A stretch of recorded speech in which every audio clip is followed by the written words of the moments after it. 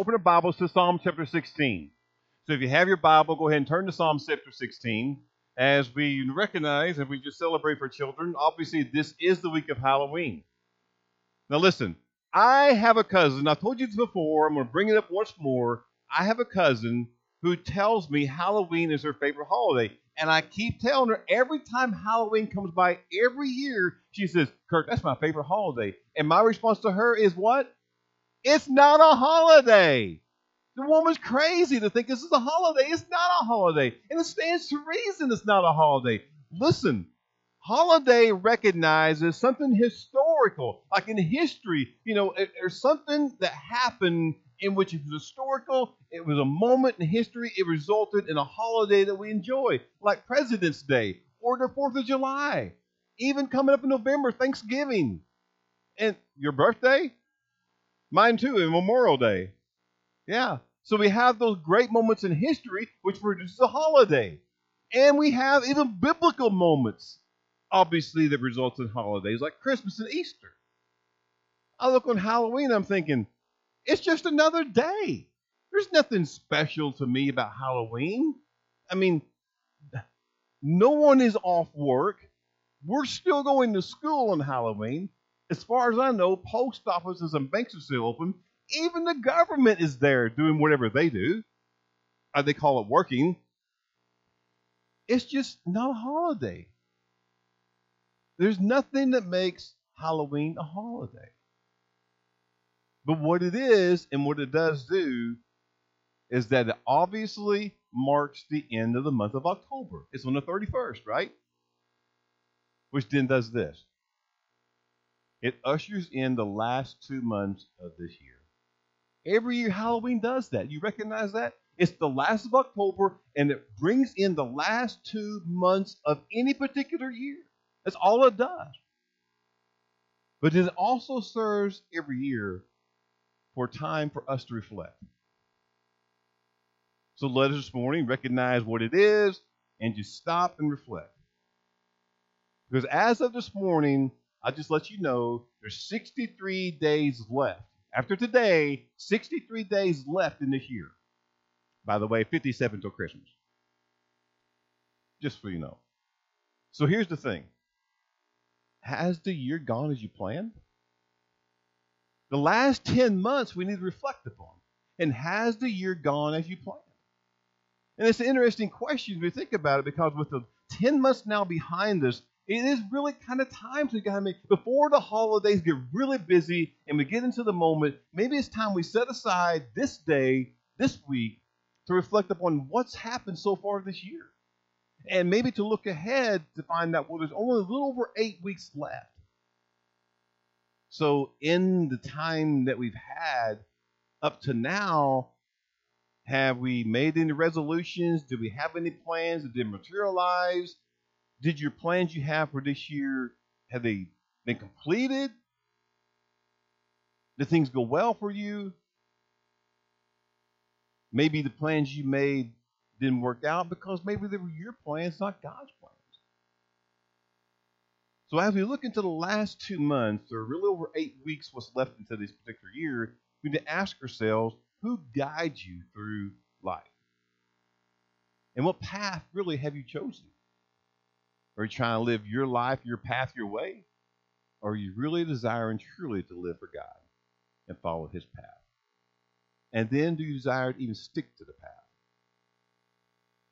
We choose Psalm chapter 16 today because David is the author and giving us a little insight in how we can stick to the path. If we don't change anything about ourselves in the last 2 months and desire to stick to the path, the godly path, then David gives us a little insight.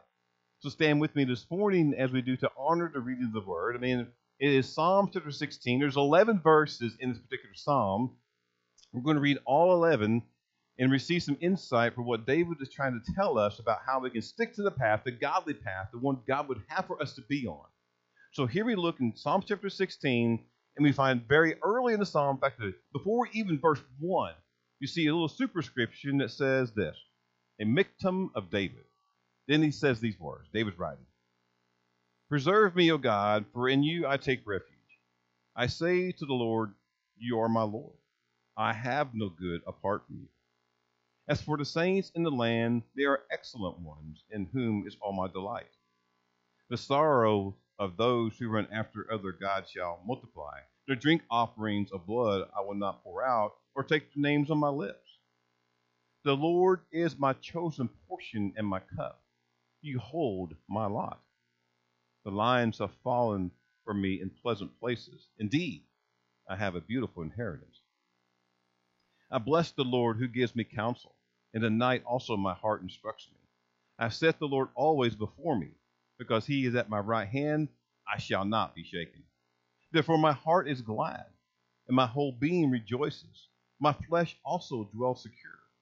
For you will not abandon my soul to Sheol, or let your Holy One see corruption. You make known to me the paths of life. In your presence there is fullness of joy. At your right hand are pleasures forevermore. Father, let me take a moment, Lord, to read a wonderful psalm that can give us some insight and some direction, perhaps, of how we can be able to be on a path, Lord, of living a righteous, godly life for you. And how it also then gives us perhaps a bit of a roadmap to maybe change course if we're not at all pleased and satisfied in any particular way of what's happened in this previous year, nearly 10 months, but then let us hear your word and maybe make an appropriate change to have these last 2 months be as joyous as they possibly can be. So, Lord, let us now tune our hearts to you, to what you have for us to have today, and be thankful and grateful. In Jesus' name we pray. Amen. Well, perhaps the best place to start dissecting the psalm before we get into kind of application is with that superscription. I mentioned it earlier, and here you find Psalm 16. It says a miktam of David. So the obvious question maybe for all of us then is, what is a miktam? And that's a really good question, because interestingly, this is the first use of the word miktam in the Psalms, but it's not the last. It's repeated in the inscriptions in Psalms 56 through 60. So again, the question really is, then what is the miktam? The Holman Bible Illustrated Dictionary says, well, it really is unclear, but adds that suggestions include the miktam is a musical notation or a title for psalms connected with amends of sin. And that might be a little bit insightful and maybe a little helpful, but maybe not overly much, because it should be noted that, well, there's very little agreement among different people and scholars and pastors about what the meaning of the word really is. I mean, it's really greatly disputed about what is a miktam. Many suggest that it's related to the Hebrew word meaning gold. With that particular thought, Martin Luther designated this psalm then as a golden jewel. Others refer to it simply as engraved or inscribed in gold, undefiled, hidden, secret treasure, or an element of mystery. But truly, no one knows for certain. A point of interest is that all 6 of the Miktam Psalms end on a happy and triumphant note. The words of Roy Zuck and John Wolvert say, this psalm, Psalm 16, the one we're emphasizing today, is a celebration of the joy of fellowship that David realized comes from faith in the Lord. The psalm may have been written when he faced great danger in the wilderness or opposition in his reign. But notice, wherever its occasion, David was convinced that because he had come to know and trust the Lord as his portion in life, he could trust him in the face of death. I like to comment, but let me read the last sentence once more. Whatever its occasion, whatever the reason the psalm was written, David was convinced that because he had come to know and trust the Lord as his portion in life, he could trust him. He could trust God in the face of death. So if I paraphrase and maybe reword that, I could say then that David knew that he should and could stick to the path. The path that knows the Lord as portion, as his guide, as his refuge, as his security. I mean, David knew there was none other than the Lord he could trust. He knew there was none other than God he could take refuge. David knew that God would never leave him nor forsake him. David was keenly aware of God's protection, goodness, and mercy, and that God's way was the one to follow. David knew that the way of God was the one to follow. Now, having said that, it reminds me of what our Lord said in the Sermon on the Mount in Matthew chapter 7, verse 13, 14. It says, enter by the narrow gate, for the gate is wide and the way is easy that leads to destruction. And those who enter by it are many. That's the wide gate. Now, for the gate is narrow, and the way is hard that leads to life. And those who find it are few. Wide is the gate of destruction, narrow is the gate of a heavenly path. So in short, as followers, the disciples of Christ, we should stay on the right path. We should stick to the path that we know we can trust God, we can trust Jesus, and only His path should we be on. The worldly way or the path the way of the world may be intriguing, certainly tempting, and always entertaining, but it inevitably leads you off the road into the ditch, into constant trouble, having great difficulty. And ultimately, we take the road of the way of the world. You can look back over the last 10 months, or maybe even years of being on that road well traveled, and begin to question, well, how did I get here? This is not what I had planned. So the question really becomes then for us this morning, how do we stick to the path? How do we get to and stay on God's chosen path? So we have Psalm 16 to kind of guide us and lead us. And notice, if you will, it can be divided in 3 particular sections, which will give us some insight and some answer. It'll be verses 1 through 4, which will tell us the Lord is my refuge. There'll be verses 5 and 6, which says the Lord is my portion. And the remainder of the psalm, verses 7 through 11, which says the Lord is my counselor in my life. Now, in case you missed it, they'll be presented again, and we can write it down and expand upon each. So let us do so. The first, verses 1 through 4, which says the Lord is my refuge. Interestingly, if you have the King James, I've read over the King James several times, so sometimes I refer to it. It's not my favorite translation, but I notice how it sometimes have words a little different than a more modern translation. So the King James words it a little different. It says, preserve me in verse 1, preserve me, O God, for in thee do I put my trust. Our translation we're reading from, a little more modern, says, preserve me, O God, for in you I take refuge. Now, obviously, in common is, preserve me, O God, with the subtle difference really lying in the end of each translation, which words trust and refuge. So I thought, well, let's not be confused. Let's examine it just a moment. And let's look at each word, trust and refuge. And the trust is just, well, you know what trust is. It's the believing in reliability, the truth or ability of something. I like where it says trust someone or something. It says commit someone. To trust is to commit someone or something to the safekeeping of. Now, refuge then, as a noun, form it in a place of state of danger or safety from trouble. That you go for a place to have security, a refuge.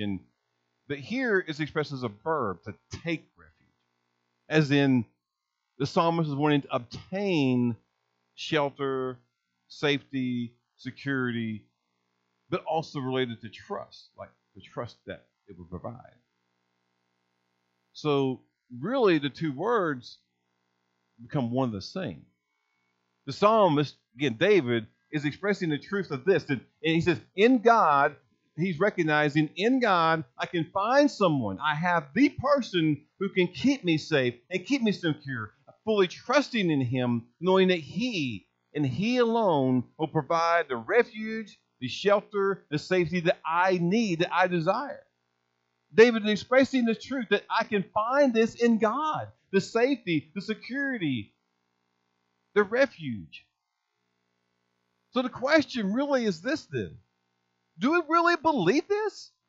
Do we really believe? David is expressing the truth that I can find all these things I desire and need in life, the shelter, security, all these things, I can find it in God. But the question for us is, do we believe that the truth that David is expressing? Do we really believe that God will keep us safe, and keep us secure. That in Him, and really in Him alone, can I take refuge.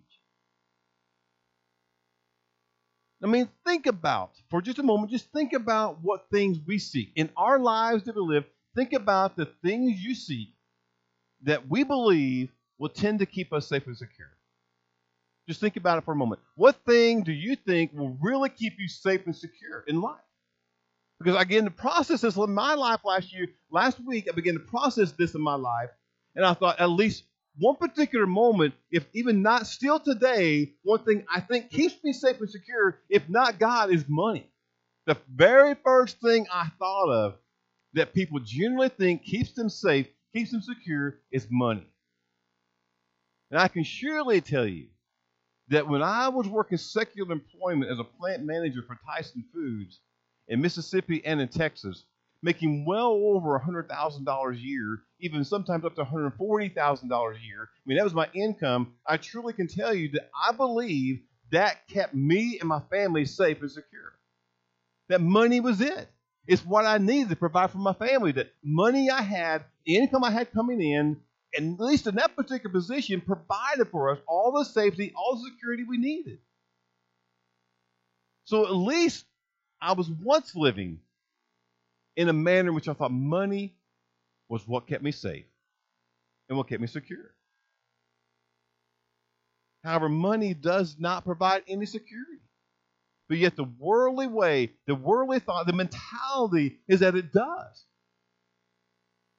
Let me ask you, but does money keep you safe in a storm? Whether the storms is an actual real storm like tornado, hurricane, whatever, or a storm in life when it suddenly comes upon you, an illness, cancer, whatever, when it suddenly comes into your life and that storm is there.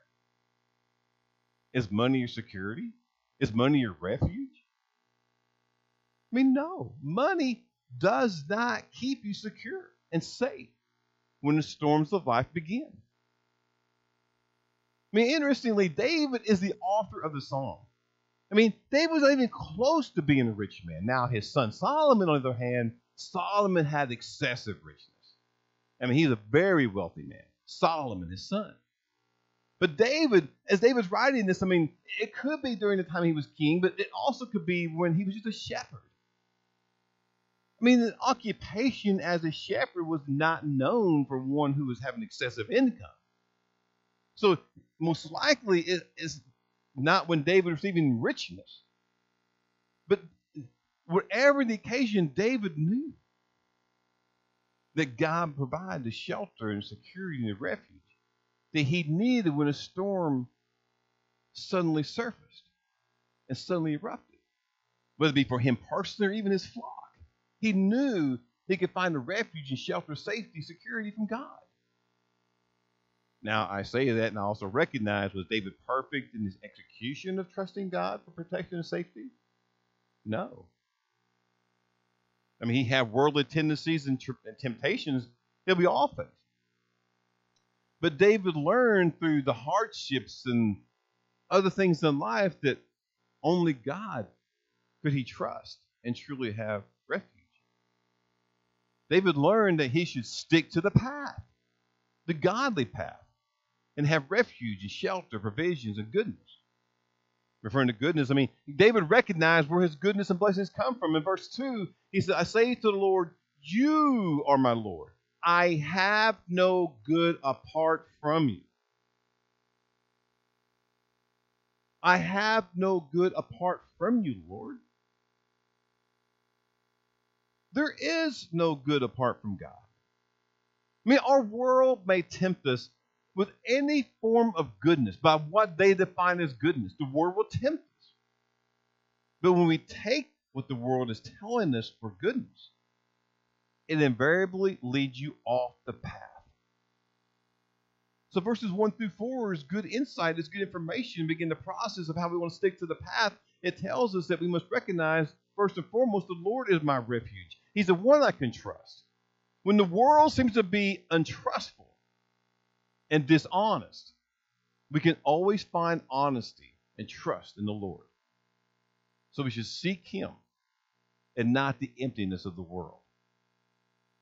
verses 1 through 4, who want to stick to the path, reminds us the good way to do that is recognize the Lord is my refuge. But David also says in verses 5 through 6, then, to paraphrase it a little bit, he says, the Lord is my portion. In committing David's life and committing his life to God, David made a great discovery. Listen, David found this. He found a joy in living that did not depend upon fortune or circumstances. Almost sounds like Paul. David found a joy in living that did not depend upon fortune or circumstances. A little bit earlier, I just noted how many people believe, I've been one of them, how money or success keeps them safe and secure. But note, it is actually the opposite. It does not keep you safe and secure, no. But notice how the mentality that it does, that money actually is the opposite. The opposite happens. I mean, having money, a great amount of money, or having this tremendous desire to be successful is kind of an entrapment into thinking in our minds that it can buy you happiness. By acquiring much money, I can get all these possessions, I can make myself happy and joyous. Yeah, unfortunately, many people believe that life is to be measured by the nature and extent of one's possessions. But we should know, as Christians, as believers, we should know that life does not consist of an abundance of things, but in a constant relationship with God. Proverbs 11:16 says, ruthless men retain riches. Ruthless men and women retain riches. And we can understand the proverb to say then that ruthless men and women gain only riches and wealth while they fall short of their relationship with God. Let me say it again. Ruthless men and women gain only riches and wealth. You may think that's the answer, but at the same time, quite possibly falling short of your relationship with God. Now, the best biblical illustration I thought of preparing for this morning was the rich young ruler. In Matthew chapter 19, let me just kind of paraphrase what's happening before we get to the point. There was a young man who came up to Jesus. He came up to Jesus saying, Master, teacher, what good deed must I do to have eternal life? Well, Jesus answered to him, keep the commandments. The guy looks up on Jesus and says, Master, teacher, dude, bro, whatever, I've done those. But dude, which one you mean? So Jesus answers and says, you shall not commit murder, you shall love your neighbors yourself, you shall not steal, you shall not bear false witness, honor your father and mother. All these things he tells him to keep. Well, the guy answers, I had kept all of these. So what thing do I lack? Jesus said to him, if you want to be perfect, go and sell what possessions you have and give them to the poor. And you have treasure in heaven, and come follow me. Well, in verse 22 of Matthew 19, write it down, he says, when the rich young man heard this, he went away sorrowful, for he had great possessions. And then the classic statement by Jesus in verse 23. He said to the disciples, truly I say to you, only with difficulty will a rich person enter the kingdom of heaven. Again, I tell you, it is easier for a camel to go through the eye of a needle than for a rich person to enter the kingdom of God. All the money in the world that you could ever obtain. You want to win the lottery? Great, go win it, whatever. But all the money in the world will not buy you the kingdom or even obtain you happiness and joy. I found a quote from Benjamin Franklin. He says, money has never made man happy, nor will it. There is nothing in its nature to produce happiness. The more of it one has, the more one wants. Isn't that true? I mean, that's exactly right. I mean, it isn't going to buy us anything besides possessions. We think that's going to make us happy, but it doesn't. So we go out and buy another possession, it still don't make us happy. So all the money in the world, all possessions you have, will never buy the kingdom and never present to you or for you to obtain happiness and joy. So now the question becomes, okay, well, what does usher in joy and happiness in life? And I believe David in verse 6 provides the answer. He says, the lines have fallen for me in pleasant places. Indeed, I have a beautiful inheritance. Let me say, happiness and joy comes from knowing that. If something happens to you today, or sometime, unfortunately, something happens to you, happiness comes from knowing you have a beautiful inheritance awaiting for you. God is preparing a wonderful place for you. John chapter 14 tells us of all the specifics. It refers some translations to a mansion that God is preparing for you, a heavenly, beautiful home that awaits you for eternity. That should provide all the joy and happiness we need. A beautiful inheritance awaits you. A beautiful inheritance, godly home awaits you. That is, if you're on the right path, the godly path, the path of accepting Jesus Christ as Lord. It's the life that is open to the Lord, be filled with blessings without number. That particular life has a delightful inheritance, a godly heritage. Stick to the path that God has for you and make him your portion. That's what David tells us. But he also tells us finally in verses 7 through 11, the Lord is my counselor in my life. Notice it in all these verses, without reading them again, notice how verses 7 and 8, it says, one enjoys the counsel of the Lord, always considering his ways and following his commands. His counsel or his word allows all of us to be guided and instructed in every season of life. It's not just for a time or a time. It's for every season in life. Where he is our counselor, he directing my path. Psalms 119 verse 1 and 5 says, your word is a lamp to my feet and a light for my path. Enjoy his counsel, enjoy his word. We're thinking, okay, it's old, it's extinct. No, it's the word of God. It's timeless. It has specifics that we can live with in life. It's his word. It's a lamp to our feet, a guide, a light to the path. And notice that following his counsel, following the word, allows us then to withstand tests as they come in life. I mean, the tests will come and go, but the one who follows the Lord, as it says in verse 8, will not be shaken. It says, we are best to set the Lord always before me, because he is at my right hand, I shall not be shaken. How would you like to live through life? When it comes at you really hard and difficult, and something begins to happen, you notice because the Lord is your guide, he's your portion, he's your security, he's the one you trust, you will not be shaken. Have you felt it? Have you ever been in a situation in life in which it got so hard, so difficult, but it didn't shake you up? Because you knew the Lord is your God. You knew he would take refuge in him. You knew you could trust him. You knew he would take you through it. He would really pick you up and carry you through a difficulty. And you were not shaken from it. That's what David is experiencing. And because he has the Lord, because he's on the right path, and he's not shaken, notice in verse 9, he has gladness in his heart. He says, my heart is glad. My whole being rejoices. My flesh always dwells secure. When I read that, I get the sense that joy is deeply felt. Certainly in his heart, but in his entire being, he's felt joyful.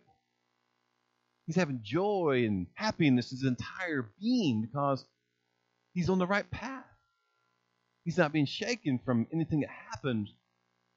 And he knows the Lord is with him. He can rejoice.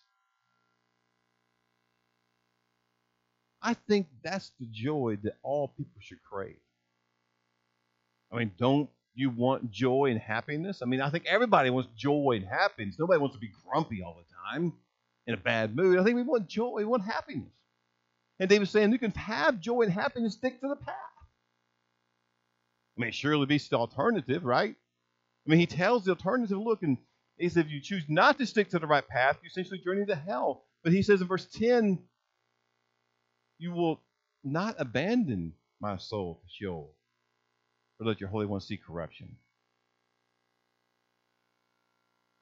I hate to even think about the alternative, but it does exist for those who continue to rebel stay on our own path rather than the path that God would have us to be on. But notice in verse 11, there's a dividend to those who remain and stick to the path. The psalmist declares, David in verse 11, you make known to me the path of life. In your presence, there's fullness of joy. At your right hand are pleasures forevermore. Verse 11 could very well be the key verse of the entire psalm, at least in directing us to how we should stick to the path. I mean, he provided insight from the very beginning to now, but verse 11 may be the key because verse 11 itself has three integral parts.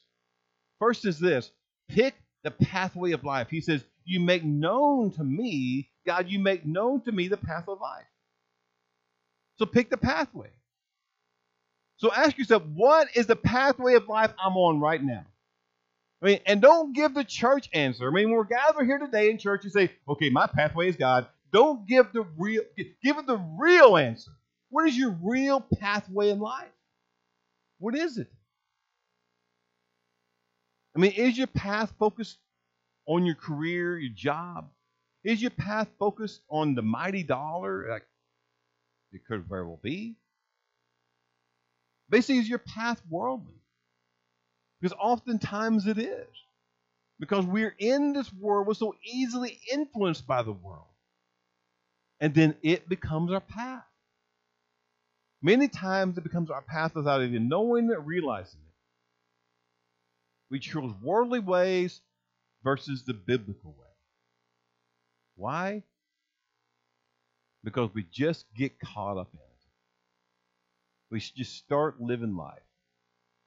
And as life gets hard, we just desire to be happy. We want to be happy. Everyone wants to be happy. Happy, happy, happy, happy, happy, right? I mean, who wants to be sad? All of us want a piece of the good life. Or we think we deserve it. So much so that we'll listen to the world and make compromises. We'll develop our own plan to succeed. And we ultimately fail. And we end up miserable and broken. Is that where you are 10 months gone by in 2023? If so, maybe it's become repetitive. Change something about it, stick to the path. The path of listening to God, living, obeying His commands, and honoring Him with your thoughts, your actions, and your words. Just live out the Word of God. Because the Word of God is a very good thing, and it is our path of life we should choose to live each day. Come across a story about a son who went off to college. When you get older, you know, you're not quite there yet. Some of you, James and Amanda, don't think about that yet, but it will happen. You'll have to see your children, all four of them will probably one day go off to college. It'll be a time of debt for you, yeah. Okay, but your children probably go off to college someday. You know, young parents have that to look forward to. I've been there, done that, okay? But the kids will go off to college someday. There's a story about a couple who had their son to go off to college.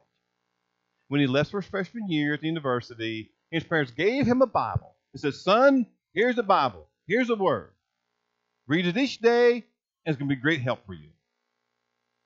Well, then later, as he got into college in his first year, he began sending letters back to his parents. What do college kids do when they send letters back to their parents? Actually, don't send letters anymore. They kind of call them or text them. What do they say in the text or letters? Send me money. Mom, Dad, about the money, send me some money. They would send back, not a letter, again, probably text, whatever, telling him, son, read your Bible, citing a specific chapter and a specific verse. He'd reply back, Mom, Dad, I'm reading my Bible, but I still need the money. Semester break comes. Fall break, Christmas, whatever. He came home at the end of the semester. His parents told him, son, we know you've not been reading your Bible. Perplexed look on his face says, well, what made you think that? He said, because with the specific verse and chapter and book, we had $10 bills and $20 bills inserted there. That's how they knew he hadn't been reading the Bible. Now, look, that's a trick you can play on your kids later. Okay, they're not in the room. I mean, Charlotte can't comprehend it yet, so make sure you keep that later for your children in college. That you attach money in their Bible. Say, son, daughter, here's the Bible. Read it every day. They're going to ask you for money. Say, look at 2 Corinthians 5:12, and they'll think, what's that about? And if they do, they'll find the $20 bill there, right? But the Bible tells us how to live. They gave the Son the Bible because it's their instructions. The Bible has an acronym. Perhaps you heard it before. The acronym BIBLE, Bible, right, is Basic Instructions Before Leaving Earth. It is our guide. It is the path. We must follow it. And it gives us great joy. It gives us a pathway of life. But notice how verse 11 also tells us then, the three segments of verse 11 also says, pursue the presence of joy. It says, in your presence, there is fullness of joy. So how do we get into the place where joy is? Well, the psalmist declares, quite simply, it's found in God's presence. That tells me if I want to experience joy, I need to get in God's presence. So the question really becomes, well, how do I get there? Or where is God's presence? And the answer is this. It's quite simple. It's in praise and worship. We have the absolute best band in any church in Oklahoma City, in Indiana, in the United States, in the world. Josh, right? Give me an amen now. We have the best. I've been other places, I've seen it, I know. Okay? People listening later will argue about that, but I know. But we enter his presence with praise and worship. When we praise and worship God, it just brings us into his presence. Psalms 100 says, enter his gates with thanksgiving and enter his courts with praise. And as we worship God, then we walk through the doorway into the presence of God. And into his presence, as psalmist tells us, there's fullness of joy. So we got to stay connected. How we stay connected? John 15. I am the vine, you are the branches. Who abides in me, and I in him, bears much fruit. For without me you can do nothing. These things I have spoken to you, that my joy remain in you, and your joy may be full. Spend time with God, be connected. Praise and worship, come into his presence. Into his presence with joy. Spend time with God. Not just on a weekly basis, but each and every day spend time with God. Come into his presence, give him praise, give him worship. You can do it through song, through prayer, through meditation, through reading his word. Come into his presence. In his presence is joy. And then David says also in verse 11, participate in rivers of pleasure. He said, at your right hand are pleasures forevermore. Well, do you feel like you're a participant in the rivers of pleasure from the Lord? Do you feel like you're a participant with pleasures forevermore? Here's what David wrote in Psalms 36, verse 7. How precious is your steadfast love, O God. The children of mankind take refuge in the shadow of your wings. They feast on the abundance of your house, and you give them drink from the river of your delights. Have you taken a drink from the river of pleasures from the Lord? Or just ask maybe differently, do you simply trust God? Do you trust God? Do you want to know why people put their trust really in God? It's because of the preciousness of his loving kindness. I mean, he's just so good to us. He's so good to us even when we don't deserve it. We rebel, we sin, we do silly things. He's still good to us. It's the goodness of God that draws people to repentance. And those who trust in God's loving kindness are abundantly satisfied. And I think that's what every person really wants. To be abundantly satisfied. I mean, people, if you think about it, people, they don't recognize that's what they're looking for, but they're searching, they're looking. And so people really want to be abundantly satisfied, to be taken care of. And the proof is in the fact that when people go to various things to be abundantly satisfied, like drugs and alcohol and other types of sexual perversions and things, they go somewhere to seek how they can be abundantly satisfied. They're looking for something to satisfy them, but there's only one thing. Here it comes. Only one thing in life that will satisfy the deep longings of your heart. It is the presence of the living God. Being in the presence of God will truly satisfy you abundantly. Now, let me tell you, religion won't do it. I mean, Nicodemus was a religious man. I've been watching The Chosen that shows in The Chosen that Nicodemus went and sought Jesus.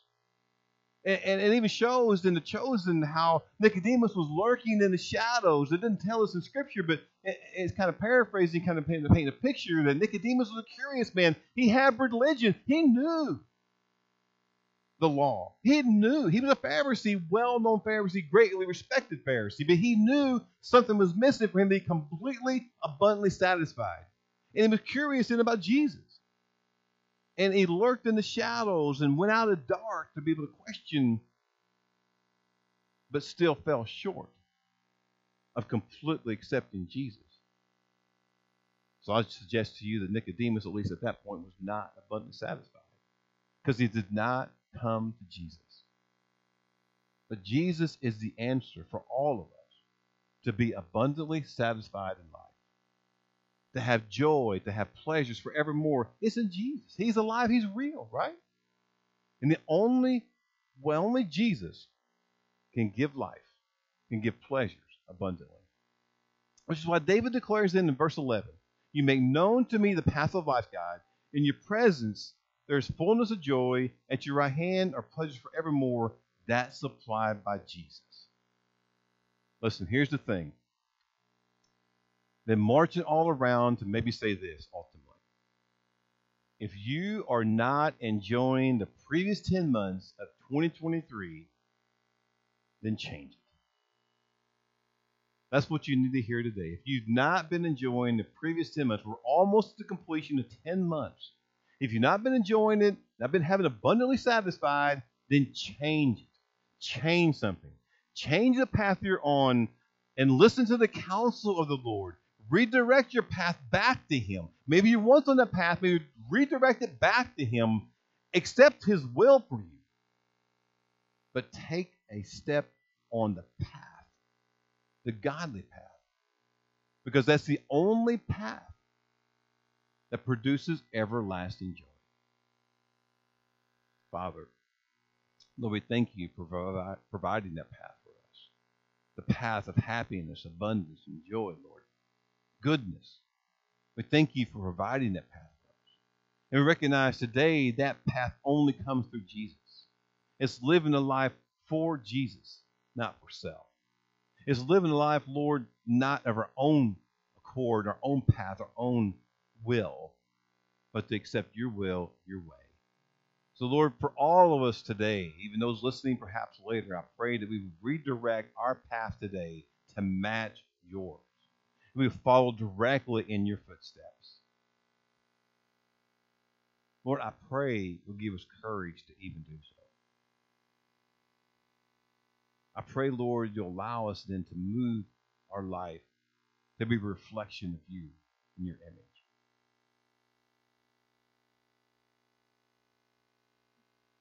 Lord, today, let us make that change. If in any way we've been dissatisfied with how this year has went, let's recognize that today is a day we can let the old go away and make ourselves new. And it only happens to Jesus. And today we commit ourselves to you.